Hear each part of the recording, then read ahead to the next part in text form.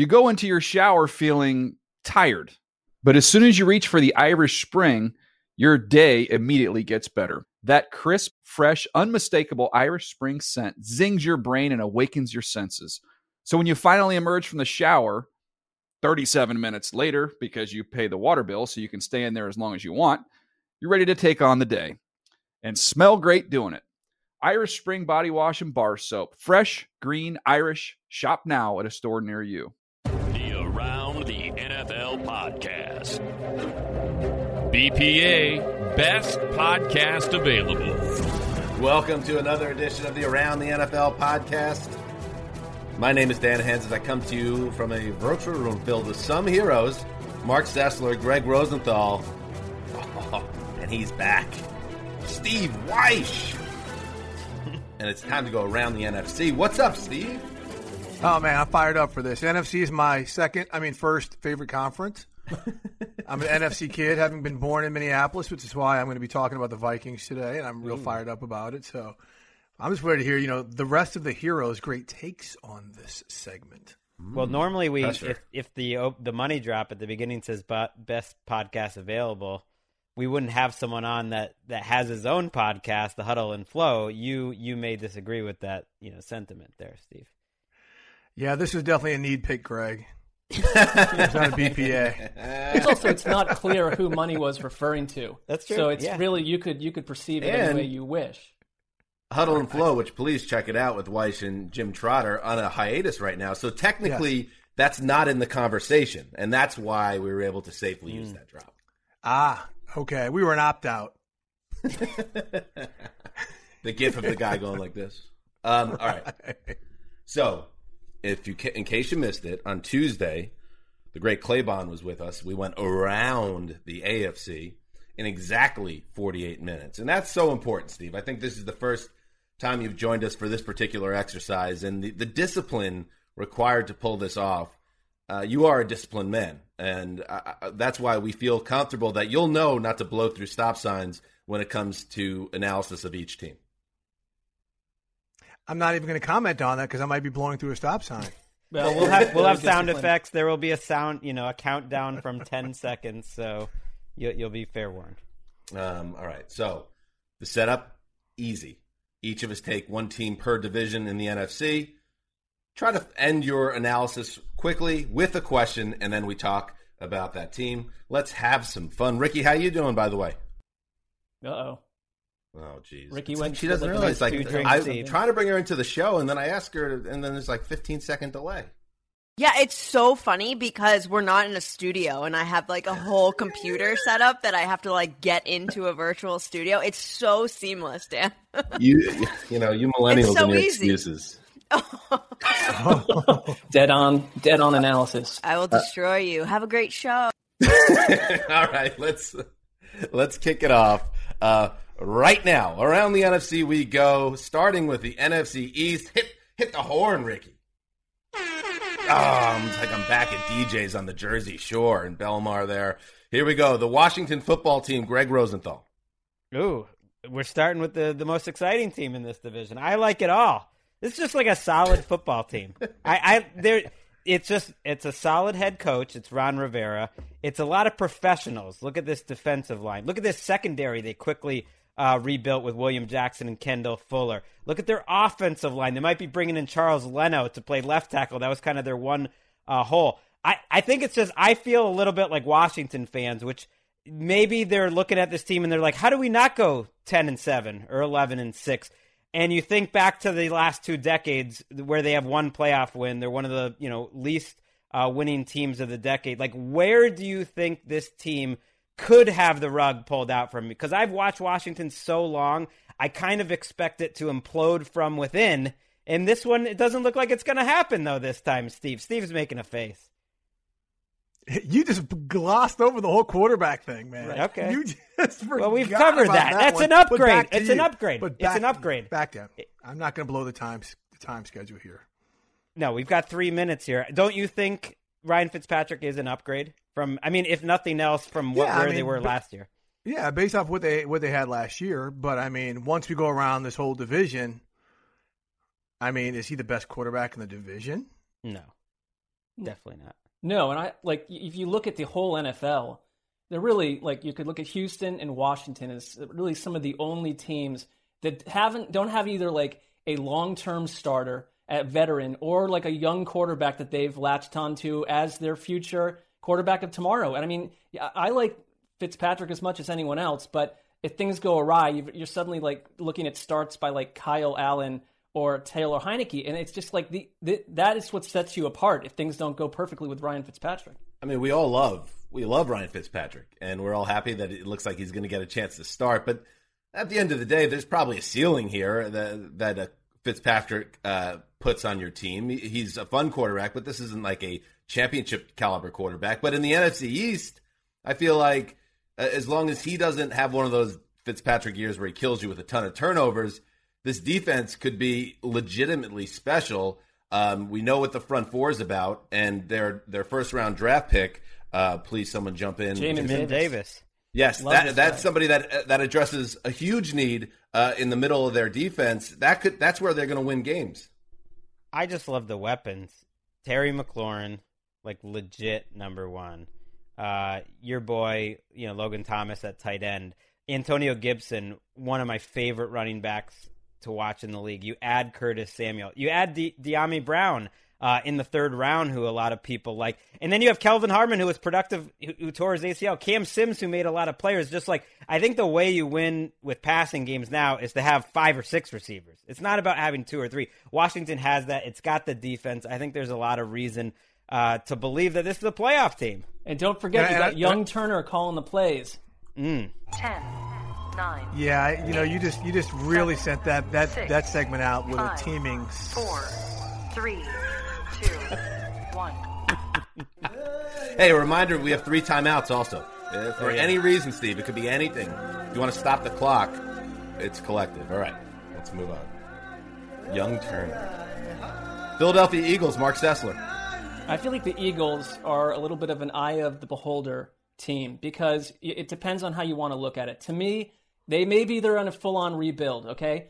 But I also think that there's certainly some weird juju inside the building. You've got Nick Sirianni offering rather strange press conferences. You got Howie Roseman getting caught on national TV, getting Heisman on an awkward fist bump with an agitated coworker. So, but then at the same time, you could look at this roster. Jalen Hurts, Miles Sanders, Devonta Smith, Jalen Reagor, Travis Fulgham, Dallas Goedert, Zach Ertz if they keep him.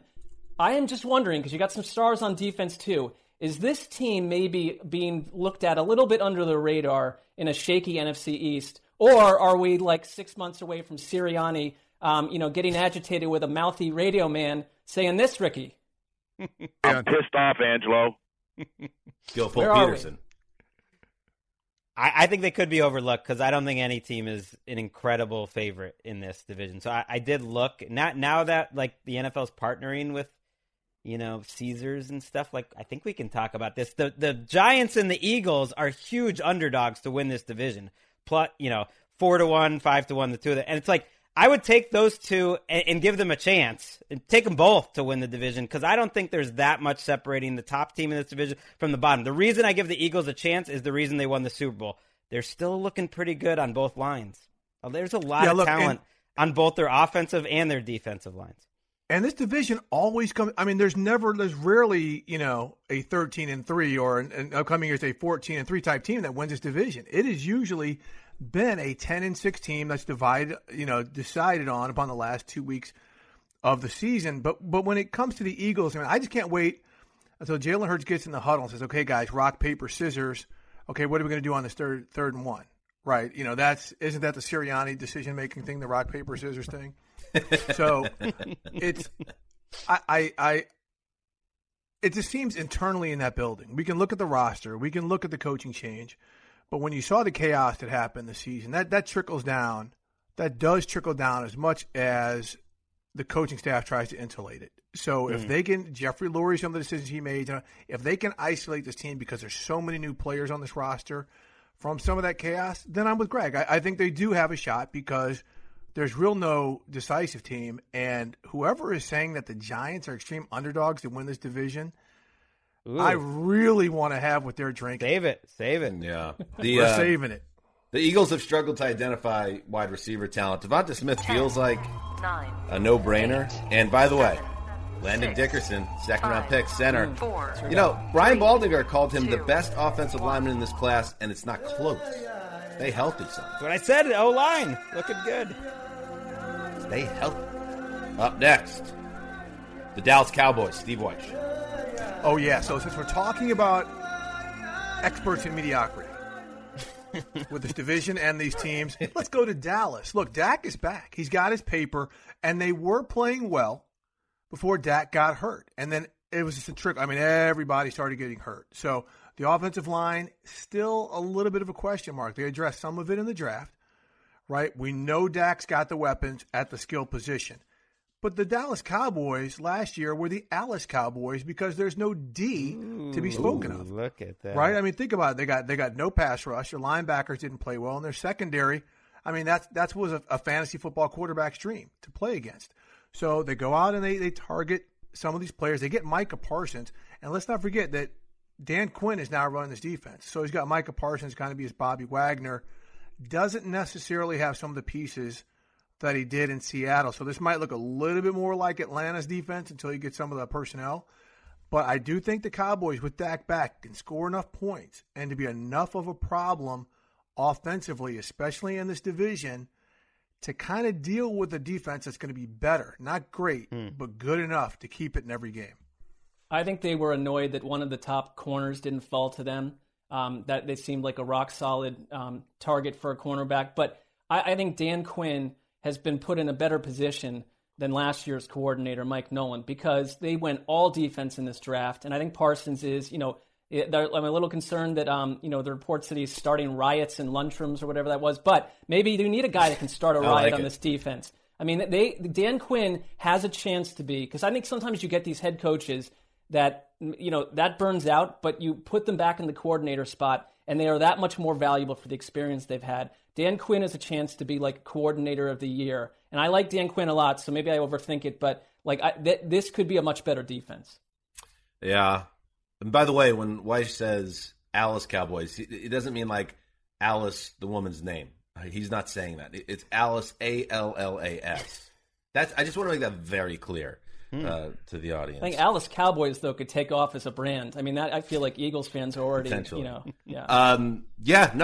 think with the Cowboys, it does come down to the defense, doesn't it? Because they're going to score a lot of points, especially if Dak's will there. they? Here's yes. They will. But the one thing we made a mistake with the Lions last year is we were like, ooh, that 6 games before Matthew Stafford got hurt, they were like, third in the league, and they're going to be awesome now coming back with the same guys. I do think we should slow expectations a little, that they were these insane numbers when their defense couldn't do anything for 6 games. But now you have Dak Prescott coming off an ACL, and just things change 10, year to year. Like 9, their defense needs to be a lot 8, better, because I don't know if 7, they can expect their offense 6, to be that good. 5, 4. So you don't 3, think they're offense? I'm not sure what your point was there. 1. That expecting a top 3 offense is expecting too much.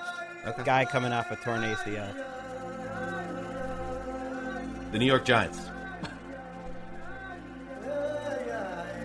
Big Blue. They were smart. They made some smart moves. Dave Gettleman, all right. Dave Gettleman. Just when you think he's out, he does something that you feel like might buy him more time. This time it was trade back in a wise manner, according to all the people that seem to know these things, and set themselves up for a couple of years with draft picks. And then they go, and of course they had Kadarius Toney in the first round. That's a wide receiver with a lot of upside. Kenny Golladay got the bag in free agency. Saquon Barkley's back. That's all good. It's all good. And it's like Daniel Jones. This is it. He's about to take off. But this offensive line, we've talked about it on the show. Bad. Very bad last year. And Dave Gettleman, when he was questioned about why they didn't really focus on it at all in the draft, he said, well, it wasn't there for us. We didn't like the players, which is all fine and good. But now you just got to hope all these guys you drafted last year that didn't play a lick in 2020 are much better. Are the Giants still highly vulnerable on offense because they got a fumble-prone quarterback that doesn't have anybody that can block? Absolutely. I mean, they're trusting their evaluations because they, took Andrew Thomas over these other 3 tackles who ended up being awesome last year. He's the key to their team. And Matt Pert, who's their right tackle, they're bringing back Nate Solder to maybe be the swing tackle, was their 3rd-round pick. That's probably the key to their team, because I like the defense. Like, I like the weapons. I think the weapons are enough for Daniel Jones. Like, we talked a lot about Patrick Graham last year doing a lot with the parts he had. He's got more parts on defense this year. So I know you're angling for this team, Weiss. You got a little Giants fever. I really like, and the main reason why I like what they did, and that you'll love this, Rosie, being a Patriots fan, is that they didn't make a lot of the dumb mistakes. Right? While they were kind of working through some of the things they had to work through, including a fumble-prone quarterback, they weren't a team that made a lot of penalties. They weren't a team, other than the fumbles, that turned the ball over a lot or did things to put their team in a bad situation. They just didn't have the ability to put points on the board last year. And that's going to help if Saquon comes back and stays healthy and some of the other pieces that they got. I mean, this is all on Daniel Jones.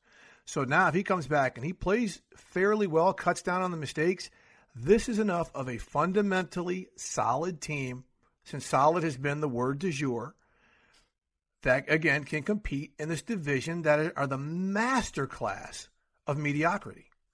Yeah, I mean, and I would say also that, you're dealing with the New York media. Daniel Jones is not, there aren't going to be kid gloves at this point, because the whole narrative is Daniel Jones is being put in a place to succeed as well as almost any quarterback in the league with the weapons they've added.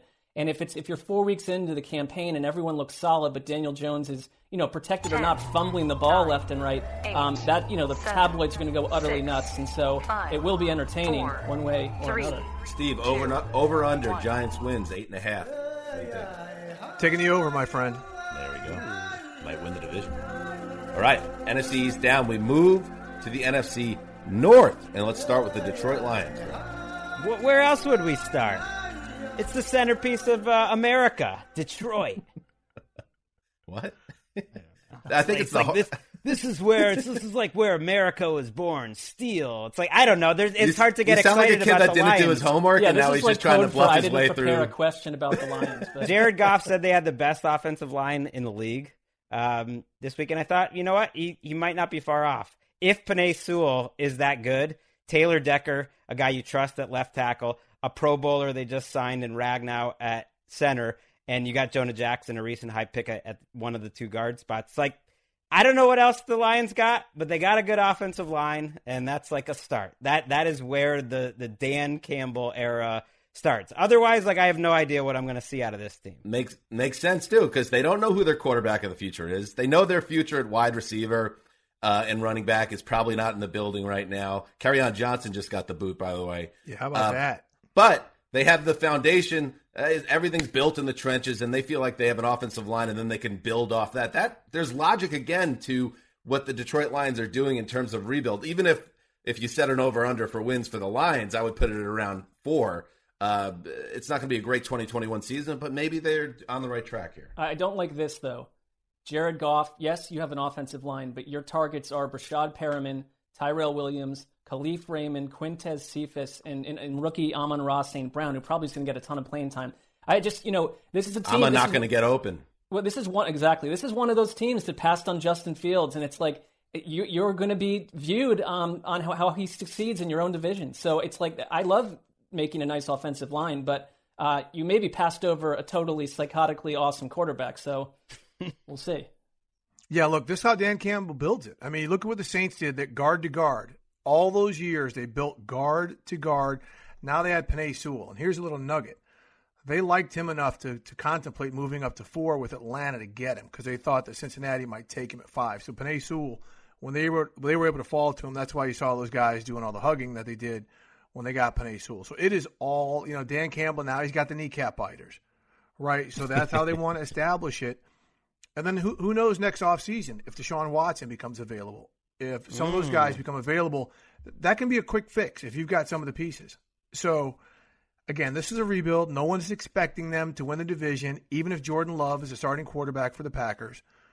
But they've clearly shown their hand as to how they want to build this team. Tough guys, inside out, and guys, that's a formula that's worked for a lot of teams, but you got to have a quarterback to be able to do it. It does feel like a new day, though, in Detroit. Like, Brad Holmes feels organized. 7, like 6 or 7 of their defensive starters. I don't know who it's going to be. And we don't know who Aaron Glenn is going to be as their coordinator. It's, like, wide open on their defense. Their staff is good. Their staff is very, very good. Up next, the Chicago Bears, Mark Sessler. Remember, I got on that Lions bandwagon last year, and the thing fell off the highway, but I was 1 year Really too early. smart. Anyways, the Bears. How about this?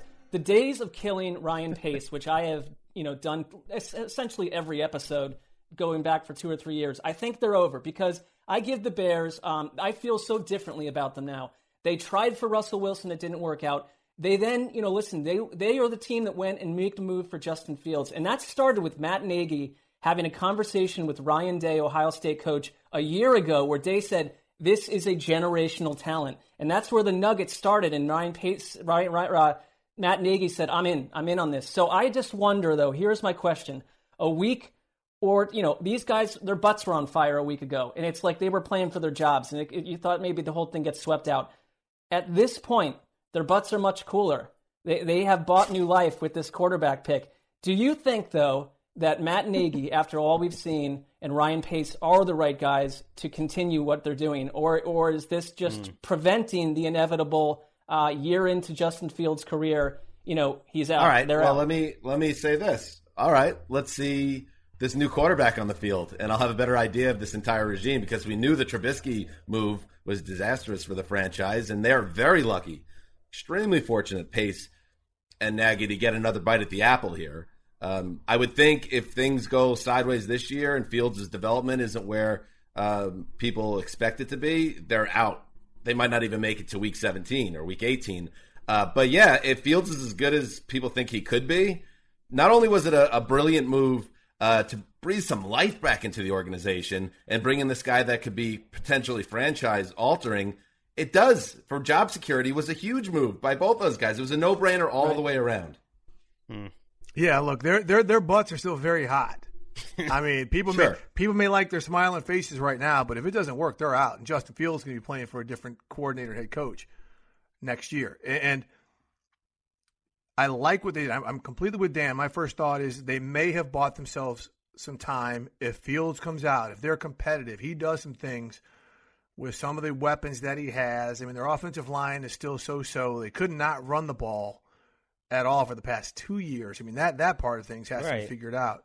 But if they could at least show some signs, they may say, okay, we can build around Justin Fields. But if it's fits and starts, are they open the season with Andy Dalton? I mean, this isn't the 2017 Bears, though. That's the problem. It's not Mitch Trubisky's Bears. Like, yes, you're changing people's lives. Our producer on the TV side, Matt Tanton, he had jumped ship from the Bears. He's back in now. Like, you're bringing people back in. But their offensive line, they're starting a rookie on one side, Jermaine Ifedi on the other. It's not the same Khalil Mack. It's not the same Akeem Hicks. Like, unless those guys are as good as they used to be, it's not going to work. You just guarantee that this part of the podcast will be on our network program because Matt Tanton is producing that thing. Smooth move. Up next, the Minnesota Vikings. Steve Walsh. Man, well, Mike Zimmer and Rick Spielman, guys, they've gone and done it. They've drafted a quarterback, and Kellen Mond, even though he's a third-round pick, it is going to take those 3 consecutive, where they're coming, below 200-yard passing games by Kirk Cousins, where they go 1-2 before the fan base is play Mond. They're not, look, who knows if Mond is going to get ready. He's got a completely different skill set than Kirk Cousins, but they have introduced themselves into the quarterback controversy world, and it is about time because Kirk Cousins, he's going to show up every day. Some weeks he's going to bring you junk mail, and some days he's going to bring you a nice stimmy check. Okay? But this is a team that is so reliant on Dalvin Cook as well. Now, I like some of the things they did to enhance their offensive line. Okay? They've done some things to get better on the offensive line, which they had to do. Their defense is going to be better. Remember last year they were just decimated by injuries. You get Anthony Barr and Danielle Hunter back. I think Patrick Peterson still got some game left. Everyone's mocking that free agent signing. I think he's got some game left to come out and help. So I think the Vikings are going to contend for the division. Okay? Even with those 3 consecutive minus 200-yard passing games from Kirk Cousins, because they've got Dalvin Cook. And even though there's going to be whispers of play Kellen Mond, especially if he has a good preseason, the Vikings are going to hold firm on Kirk, and they are going to challenge for the division.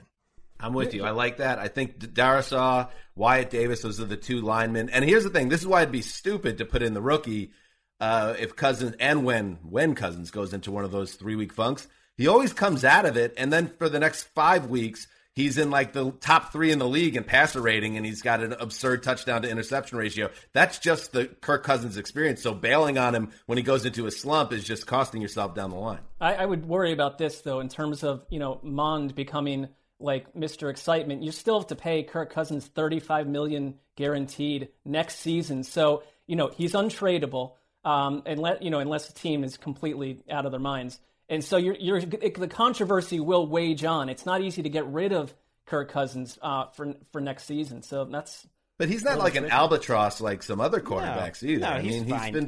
He's streaky. It's weird because you think of him as this like steady, boring guy. No, he is either on fire, like in a good way, or he's lighting your playbook on fire. They need those rookies though on the offensive line to like play well. Everyone always like slots in. Okay, well we signed 2 good rookies, and we drafted one in the first round. That solves that. It's like no, half the time it's going to be a disaster. It's like a bigger problem. It's like starting a couple rookies. This is on your radar, Greg. I like it. Just saying. But you're right. There's always the assumption, we fixed their offensive line. Well, let's see. All right, the Green Bay Packers.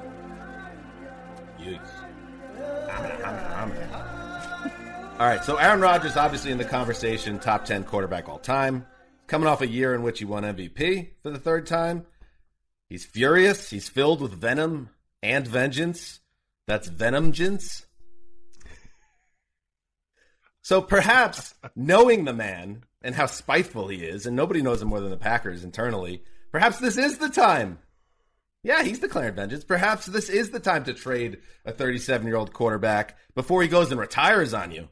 And I know it takes you completely out of contention in 2020, 21 and all that, and maybe for the next couple of years.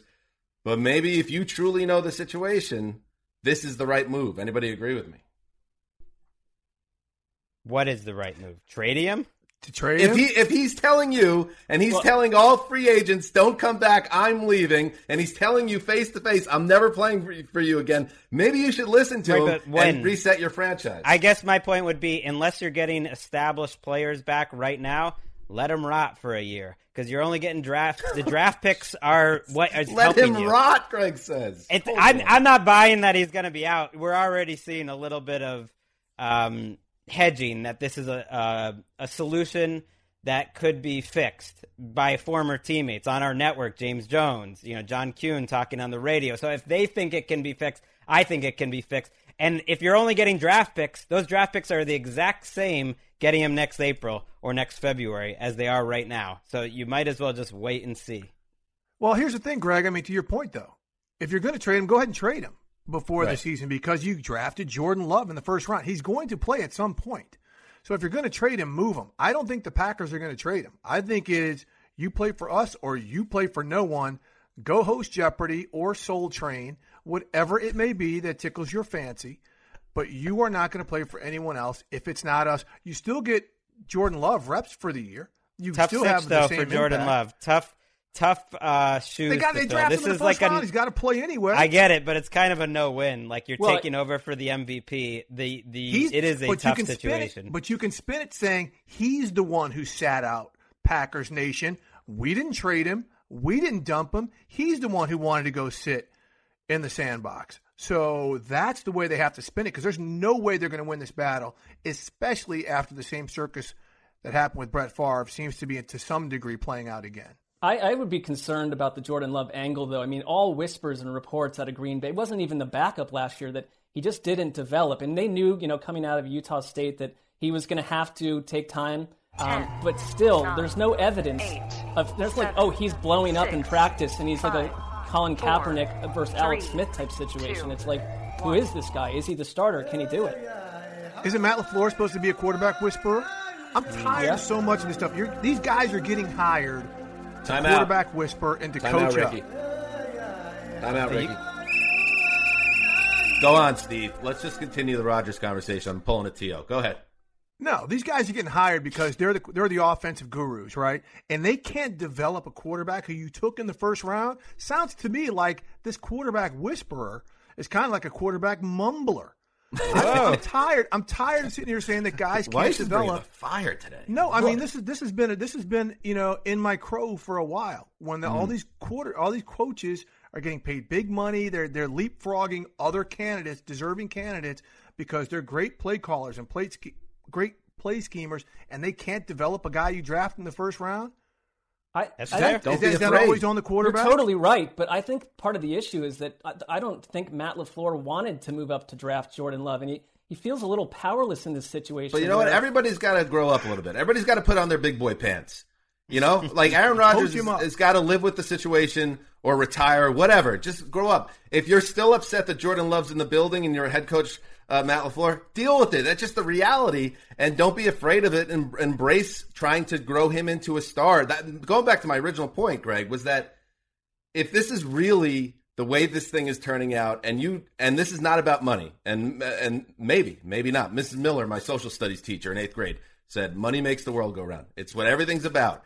And if this is actually deep down just about Aaron Rodgers getting a raise, pay the man. But if you sense that this is actually something else, something about his personality and a sense of betrayal and all this ugliness, it's starting to make the Brett Favre situation look pleasant in comparison, cut your losses and set your franchise up for 10 years. Yeah, my thing would be that just do that next year, because what you don't want is Aaron Rodgers blazing through the AFC playoffs, especially when you're not getting anything back. I presume that's going to help you this year. Now, if you're telling me, but that's an assumption, by the way, Greg, that they wouldn't get anything back. Yeah, so I'm saying if it's not just draft picks, if someone is willing to trade you, Bradley Chubb and Cortland Sutton from Denver, or Vegas is willing to trade you like all their good players, I just don't see that happening. I see this as a retirement for a year, and he comes back, and then there's a trade, or he's just going to come back, which feels a lot more likely. I mean, it's not easy time to be Brian Gutekunst, because it's like you're the person who's attached to all this chaos. And yeah, you know what? Trade him at some point, whether it's this year or next. Then you've got this quarterback sitting there, Jordan Love, who better be really good, or the place is going to be set on fire. Gute, some storms have hit the shores of Germany's favorite general manager, and Bob McGinn of The Athletic reported that Rodgers has mocked Gutekunst in group text messages with teammates, referring to Gutekunst as Jerry Krause. And by the way, Jerry Krause, first of all, one of the most successful GMs of all time. He was one of the most successful GMs of all time because of Michael Jordan. And yes, everybody knows the ESPN doc and learned about the Jerry Krause power struggle within the Chicago Bulls in the 90s. But the great late Chris Wessling once recommended a book to me that I'm just finishing right now, Playing for Keeps, David Halberstam. That really gives you an idea of what was going on in Chicago. And Jerry Krause, and rest in peace, was a man that had a lot of demons and a lot of insecurities. So if you know the true story of Jerry Krause, it's one of the worst things you could call somebody, because, Krause, he's a Hall of Famer. At least. He deserved it. If Gutekunst can get 6 rings in a Hall of Fame. But here's the thing, also about Krause. Like, Krause was very. Maybe this is the way it is behind the scenes at Green Bay. But Krause it was a big thing that he was always trying to take credit. Do you sense that Brian Gutekunst is doing that also? I don't know. Maybe he is. No, but I take credit for what? They haven't won anything. I do sense that Mark Murphy is a really important figure here. He's the essentially the CEO and president. And he was right there saying goodbye to Brett Favre 15 years ago, too. So he's been through this before, and they drafted Jordan Love with the intent to say bye-bye Aaron Rodgers. It just, you didn't see that MVP coming. All right, time in. Let's head to the NFC South, Greg, the New Orleans Saints. This team is not as deep as it used to be. I think their first-round pick was surprising because they had so many holes on the roster. Instead, you're putting like Cam Jordan on notice. That's how I took that Peyton Turner pick, because they didn't take any cornerbacks or wide receivers high. Really thin at those positions. Their linebacker used to be kind of deep. Now it's DeMario Davis and nothing else. I think very quietly the depth of this team, you look at their 2 and 3 receivers are, Traquan Smith and Marquez Callaway, has been eroded. So it's not just about the quarterback. It was about what happened when they couldn't spend any money in free agency. I found this draft strange, and I just don't see them as such a built, stacked team for Jameis Winston to take over. Because there are scouts calling Peyton Turner. Greg, I see what you're doing. Greg lowering expectations for his boy Jameis. Weiss Don't is play nodding games. his head, though. This is not as good a roster as it was. It's got some holes, for sure. Go ahead, Mark. No, I think that, they're probably annoyed that people were annoyed by their draft, but someone called Peyton Turner, a scout, called him a severe reach. A lot of people like their second-round pick more than their first-round pick in terms of who they got. It's just like, I think that they hit the wall. I think you're right, Greg. I mean, we saw the Pats get in trouble with that, too. I mean, there's only so much you can do, and you're losing guys like Trey Hendrickson. Breeze is out the building, and to me, I mean, Jameis Winston is an idea. But it's like, we're going to get this version of Jameis Winston minus the mistakes because Sean Payton is the coach. TBD. There's no guarantee of that. Yeah, absolutely TBD. And I'm with you, Greg. And no, Cam Jordan's not on notice. Marcus Davenport's on notice. I mean, but they just gave him a guaranteed contract for next year. No, this 5th-year deal. They picked up his option. That's all they did. So, I mean, he's being put on notice. Plus, you lose Trey Hendrickson in that defense. You got to have someone who can rush the passer. It's usually, rotational, especially in this division when you got some of the quarterbacks. I mean, look out for Sam Darnold. But it's the roster. They're putting a lot on Jameis. I mean, they really are. We'll see. I think this is one of those things where they'll never say it out loud, but organizations do this. If we have to take a year to reset things, this is the year to do it. And I think the Saints are saying this is our reset year to get the cap right, to try to stay competitive, but to try to figure out who we are for the future. And if we win now, fine and dandy. That makes a lot of sense. I like where you're coming from on that. And I also wonder, because I've kept waiting all throughout this offseason for Sean Payton to pull a rabbit out of the hat and really bring in like a big-time successor to Drew Brees and see this as kind of a smokescreen, the Winston Taysom Hill thing. It hasn't happened, and perhaps it's not. Or, like what Steve's saying, we're going to see what we got here with these two guys. Maybe it all connects and we have something big that comes out of it. Or maybe next year, Deshaun Watson's on the Saints, or Russell Wilson. Or Russell Wilson or somebody else. Maybe there is a big move coming, just not this year. That makes sense. I think when I'm talking about the roster falling, down a little bit, it's like, who is starting at cornerback on this team? I can't figure. You are. Yeah. There are spots here. Who's starting at tight end? Adam Troutman. Chris Richard is going to coach up that secondary, my friend. He's back. The defending Super Bowl champion Tampa Bay Buccaneers, Mark Sessler. I would just look at how incredible this team was down the stretch. The points they put up over their final 8 games: 26 points, 31, 47, 44, 31, 30, 31, 31. Byron Leftwich is can we get a little more credit for this guy? I feel like he's completely not mentioned enough for what he's done. I have a 2-part question, though. Do you think, just because everyone's come back, the way that offenses work in the NFL, assuming that Brady stays Brady, that they just pick up where they left off on offense and do their old, dropping 40 on the reg from week 1 through week 18 next year? Or is that just simply not that easy? And secondly, is there who actually in the NFC, if Rodgers were ever to not be on the Packers, to challenge this team? What team stands out as anyone that's going to get in their way? I as a journalism school graduate, Mark, you do the double question thing a lot, which they say don't do that because they're usually just going to pick one of your questions. Well, I didn't go to journalism school, so missed that lesson, and also don't Plus, care. you're asking 3 people, so do you want us each to answer both parts of the question? I mean, you just chewed up 26 seconds, Greg, by not doing anything productive. Answers. So answer it as you wish, or answer none of it. I forgot them. I think the offense does pick up where it left off. I don't know if they can keep it going the whole season, but I think a lot of times the Patriots would come out of those defending championship in September. They would just they would roll, and I don't see any reason not to.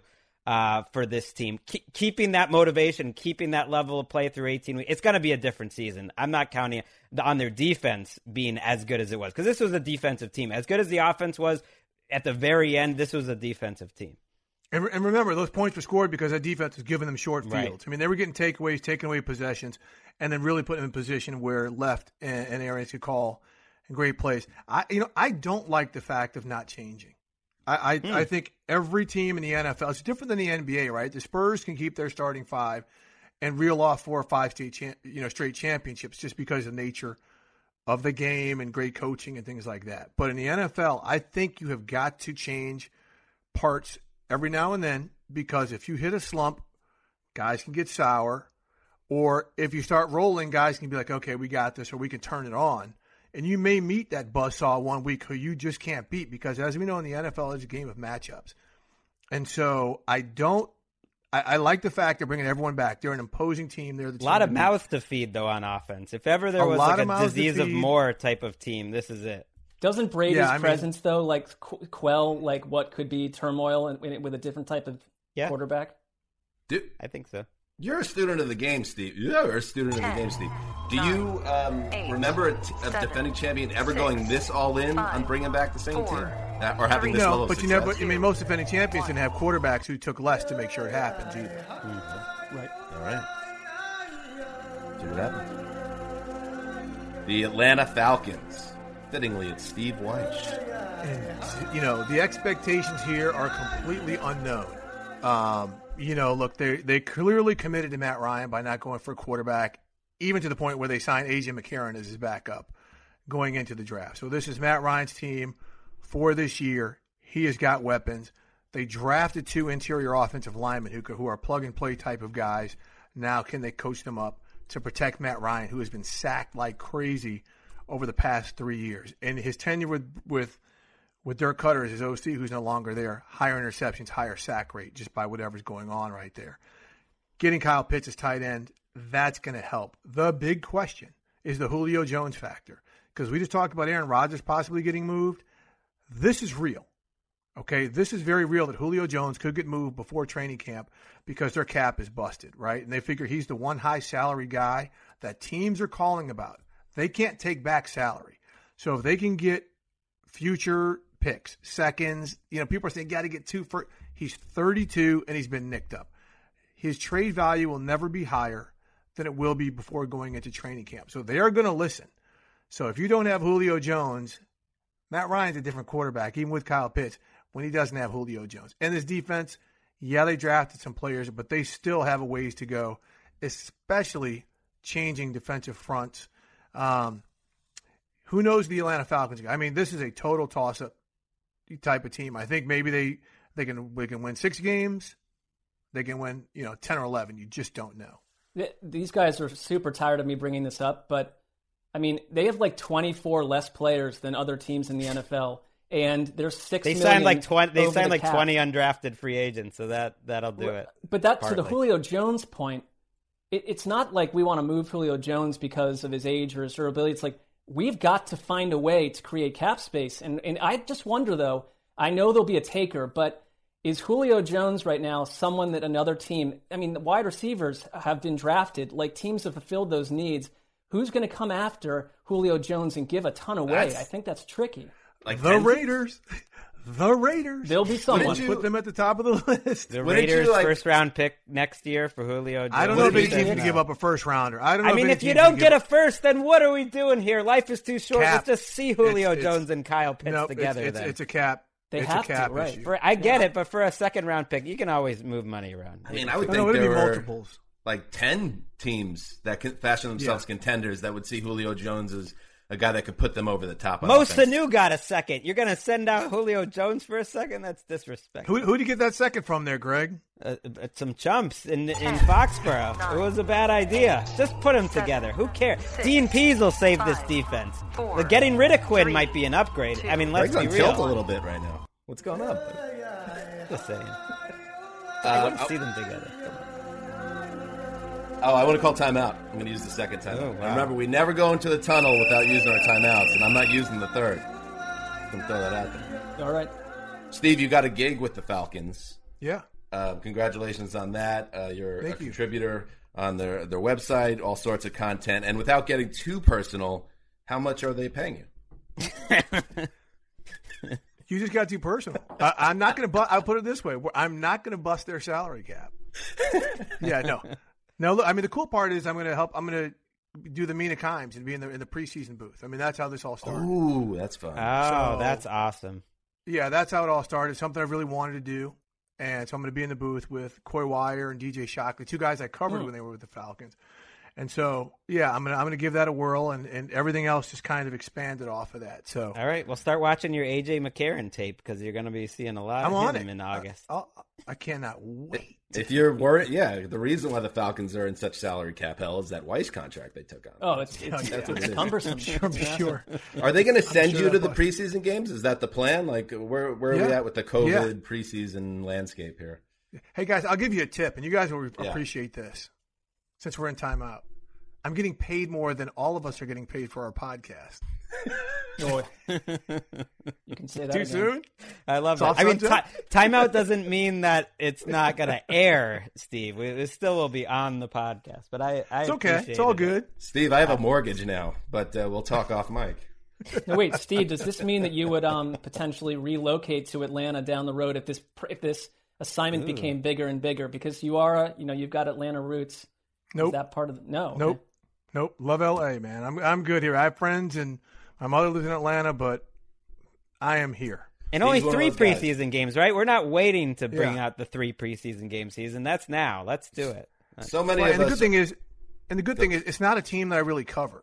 So, like, when we get into the regular season and stuff, it's not like I'm like on the home team if I were to cover a Falcons game. The NFL Network requires the Falcons to like be in contention for 12 or 13 wins before they start covering them. It's like they're just out there. The whole NFC South, man.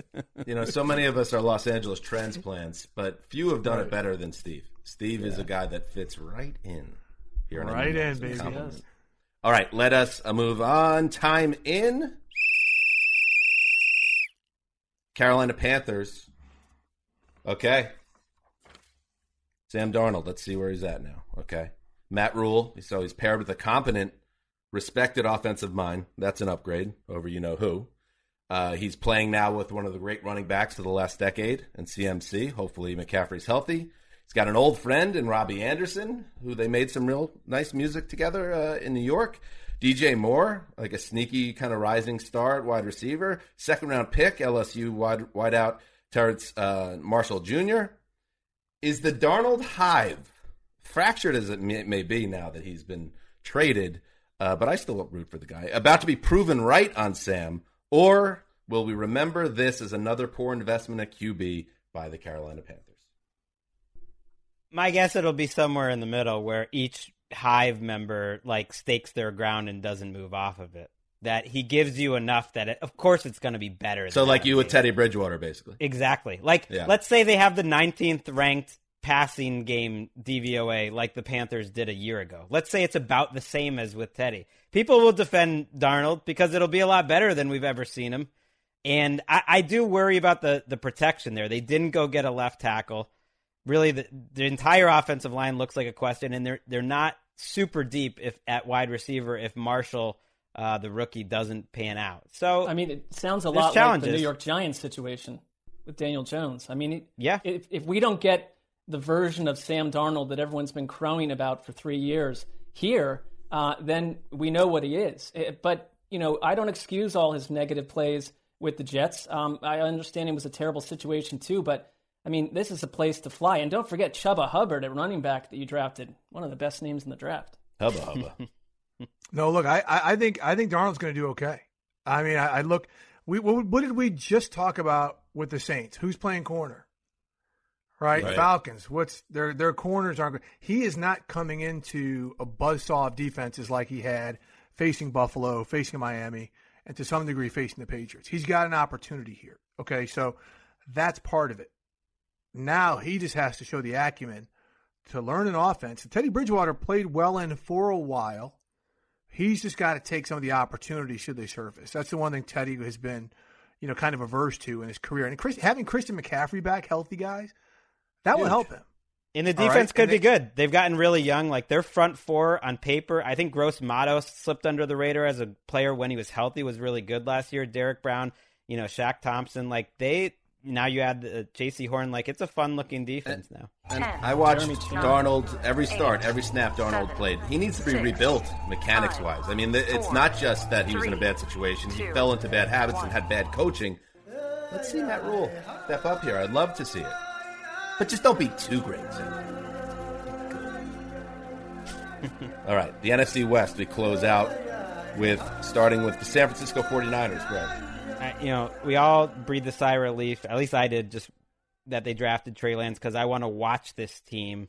You look at the young players in almost every position group, except for maybe the secondary offensive line, and it's as good as any team, I think, in the league. Are we back to the point now, after what happened last year with all the injuries, that we see the 49ers as set up as well as any NFL team to contend for titles over the next 3 or 4 years? Are we there? Yes. Yeah. Yes. I think I told you, a while back, I saw them as like a looming dynasty in the making. And look at, even last year, I'd point to some of their performances with all those injuries. Go watch their 2 games against the Rams. They took care of business. I mean, they're good inside their own division. They've got the best play caller in football. I think for me, it's Trey Lance, who is sort of an outlier in the amount of college production and work that he had versus some of these other guys. I mean, he wasn't used the way that some quarterbacks were, and I think he's a fascinating prospect, but it will be, interesting to see how quickly he develops. Or if he plays. Yeah, look, you got Jimmy G still.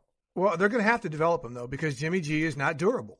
I mean, he has played in 30 games in 4 seasons with the Niners. That's why they had to go get a quarterback for the future, but also in case Jimmy goes down, because to Jimmy's credit, when he's not there, they lose, right? So he is a good quarterback, but they've got to get Trey Lance ready in that regard. But otherwise, they're solid. I mean, I'm with you when I say solid. They're set to rip off Super Bowls. They talk about D'Amico Ryans is going to be a pretty seamless transition as DC. We know Bosa's coming back. We know some of those injured players are coming back.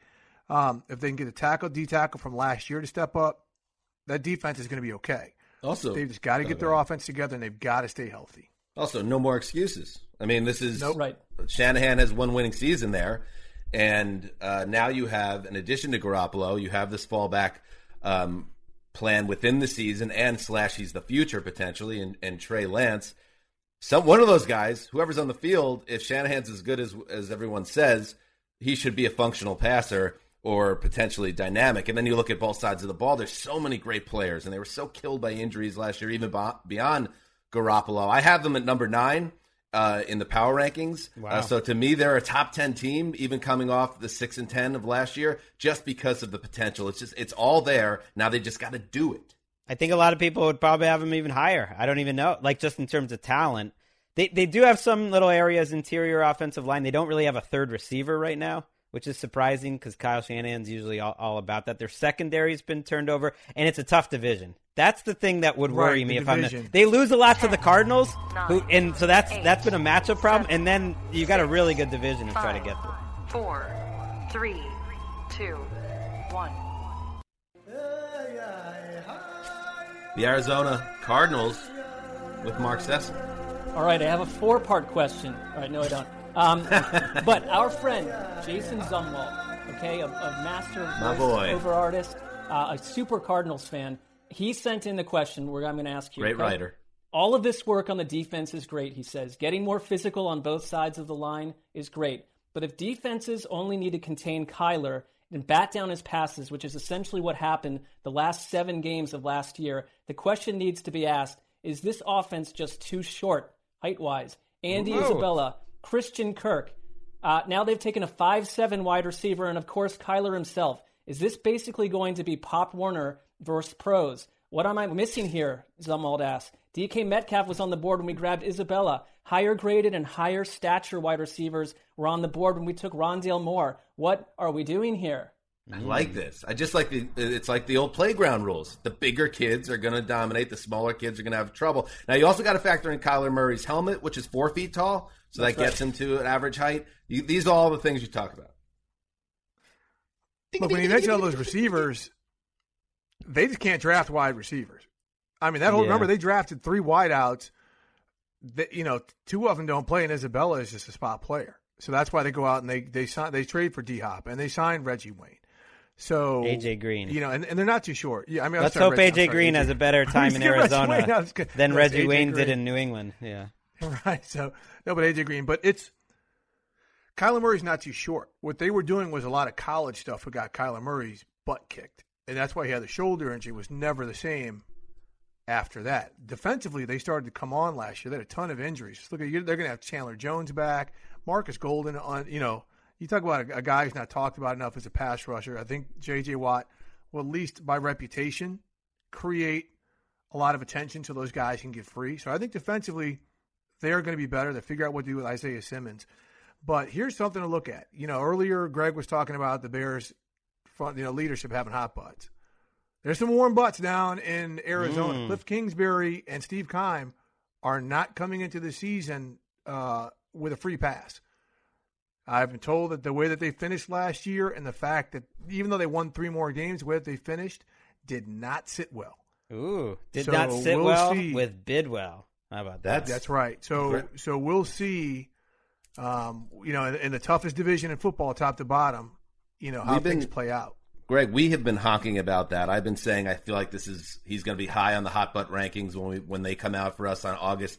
And you pointed out they have made progress. They've won more, but games it hasn't been like season. the progress isn't really the progress necessarily that impresses you. I don't know. No, they also have Malcolm Butler, Robert Alford, and Byron Murphy as their top 3 cornerbacks. They are going to be targeted. That's not bad, bro. Alford's played like 2 games in 2 years. I know he's an Atlanta guy. AJ Green's 6'4", by the way. Come on, Zemo. Guy's tall as hell. Up next, the Los Angeles Rams, Steve Wyche. And they're probably going to be coming in, I'm assuming, in the top 4 of Dan Hanzus' group because the Matthew Stafford trade. And this is now, okay, Sean McVay, if you are that 7. dude, 7. Ooh. Okay. He's got the Jets if you're at that 4, dude, so. and you can stretch the field. Okay, we went on got you to Sean Jackson. Stretch the field with him. We've got great underneath receivers. We've got some talent in running back with Cam Akers and Darrell Henderson. Oh, the offensive line. How good is it? I mean, you're really managing a lot of guys up there. They feel that they can do some things. Remember, Aaron Cromer is gone. They have taken so many hits to great coaches on their staff. Now, I know Raheem Morris replaces Brandon Staley, but losing Aubrey Pleasant, their defensive backs coach, to Detroit is a major hit. Jalen Ramsey will tell you that. So they're great at developing and procuring players, maybe the best team in the NFL. So you may see a lot of names on defense that you don't necessarily recognize. They'll coach them up. They are masterful so far at doing that. But again, everything is going to hinge on Matthew Stafford, how quickly he adapts, and if this offense can be new. I don't want to say it can resemble what they did the Super Bowl years. It has to be different because defenses have caught up. Right. Well, and it has to be better than it was a year ago by a lot because you can't expect the defense to be where it was. That was a special season, and they had Seattle's number. Like, that's not going to repeat in the same way. I just like that it's being framed as like, well, here's the season we finally learned about Matthew Stafford for the 9th straight season. It's like now it's like a new version of it. Next season it'll be, well, that was his first season adjusting to Los Angeles. Here's the season we finally find out. Isn't he just like really good? He's right. Not necessarily great, but like definitely good enough to be on a title contending. He's got to be better than that to be worth, I think, the trade. He's got to be like a top 5 or 6 type of guy. But that would be my question too, because it's a severe upgrade over Jared Goff, and I love that they were bold and daring and just went for it and they got it done. But Matthew Stafford, a lot of things to like, but is he being a little overrated here that they're just going to plug him into this offense and the Rams are a Super Bowl team? I'm fascinated to see it. I don't know. I really don't know. But I'm excited to see him in a new place, yeah. I think so. They went to the Super Bowl with Jared Goff, a young Jared Goff that year is not as good as Matthew Stafford in an average year. And you guys can battle me with that. No, I'll give you that. I think people have now almost underrated Goff. Like I saw someone say, like he, he has no arm talent or whatever. It's like Jared Goff has had some moments, crazy. Man. It was Jared just Goff can throw it. It was the giveaways. It was the giveaways. Completely. I think people are so down on Goff that it makes it seem like they have a massive upgrade of epic proportions now. But he was never that bad. Last year, the one thing I really liked got figured out Greg. last year.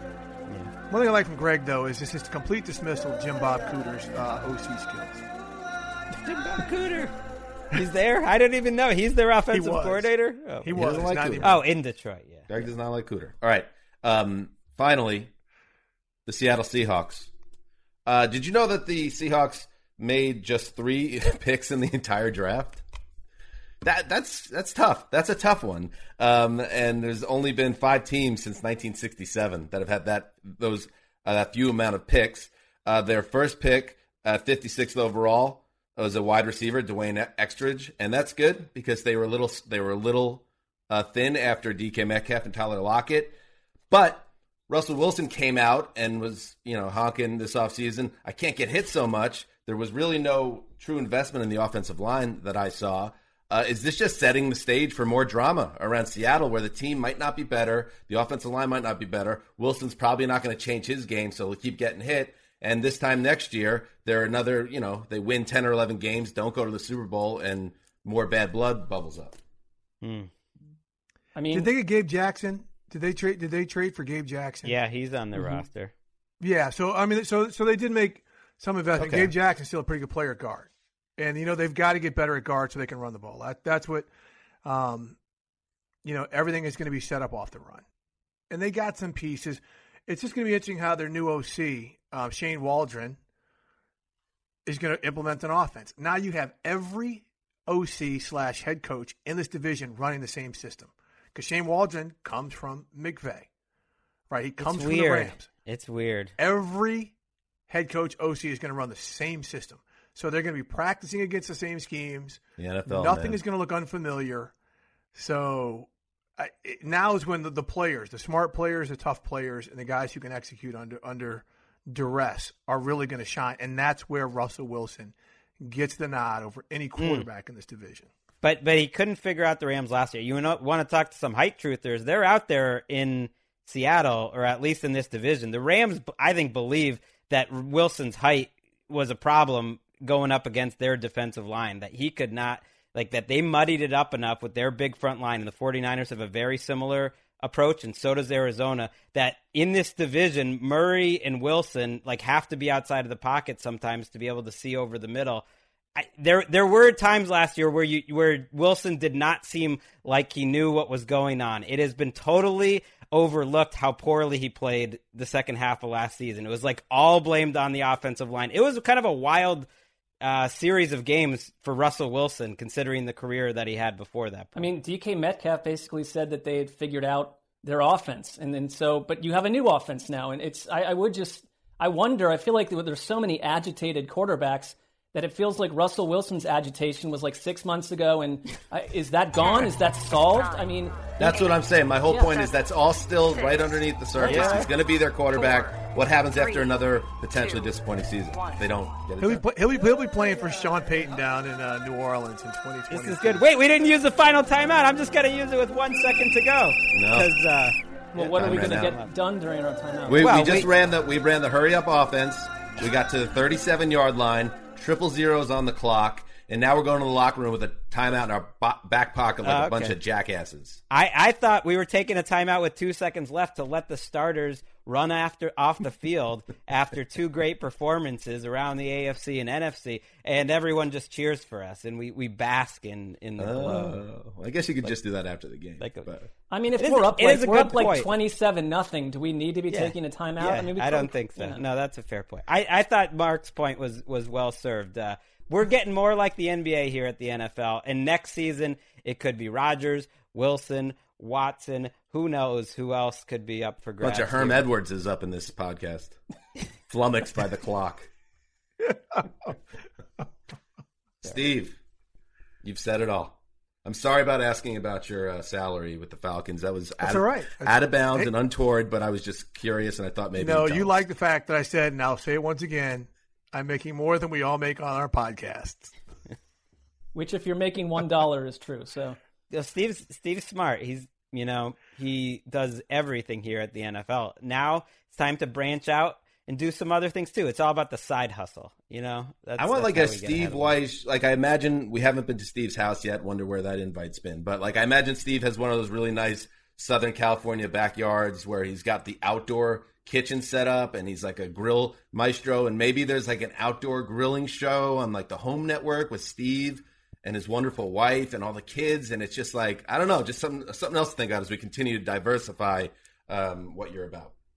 Guys, I'm 55, man. I am about to age out of this business. If not voluntarily, people are going to think, you got to get gone. So I've got to figure something out here. I saw that house once because you drove me home from a Rams game. I wasn't invited, and I called an Uber from there. But it's a nice house, had a nice looking backyard, a nice everything. I mean, it was. We good. had talked about getting together as a group, but then something called a pandemic struck the country and probably put that on ice for a bit. For some reason, I just had this image of the soccer practice where one mom or dad forgets to pick up their kid, and then the coach has to drive the kid home, and it's really just kind of sad. That was Steve driving Greg back from some Rams practice.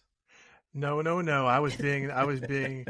A nice guy. He was being a nice guy. I was being a teammate, helping Rosie out. Did he help pay for gas? I'm assuming the answer would be yes, that he pitched in. The answer would be it wasn't asked for, Mark. I know, but he should know to do that without asking. Greg, that's manners 101. You peel off a Hamilton, and that's it. My version of that was insisting he not drive me back to work, that I can take an Uber from his house, but it's going to get me most He was of the way ashamed. there. He was ashamed, like, hey, drop me off 3 blocks from the office just so nobody sees this happen. Isn't Greg wearing the same thing he wore last night? All right, Steve, thank you so much, buddy. And make sure the Huddle and Flow podcast to check that out. Give it a listen. Trotter and Steve kill it on that and get amazing guests and have really meaningful, interesting, fun conversations. Check it out. And the Atlanta Falcons gig and everything else. Steve Weish, top of the I'm world. checking out that preseason. How about that? Appreciate you guys. All right, Steve. Thanks, Steve. All right, and there we go. After another week of podcasts on the Around the NFL podcast. Hope everybody enjoyed it. We love these shows every year. Feel really caught up. Friday, network shows back. The Around the NFL broadcast. Check that out. And then next week, another full week of shows. So that's it. This is Dan Hansen signing off for Quiet Storm, the old boss, Steve Weish, Ricky Hollywood, behind the glass, virtually. Until Tuesday, heed the call.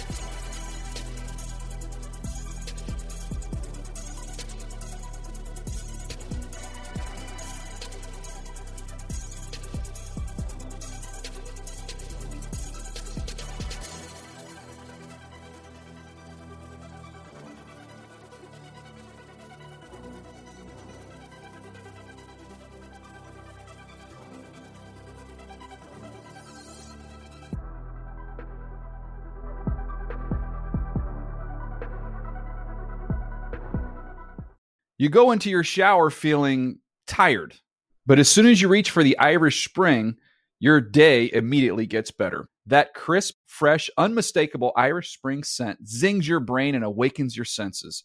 So when you finally emerge from the shower 37 minutes later, because you pay the water bill so you can stay in there as long as you want, you're ready to take on the day and smell great doing it. Irish Spring Body Wash and Bar Soap. Fresh, green, Irish. Shop now at a store near you.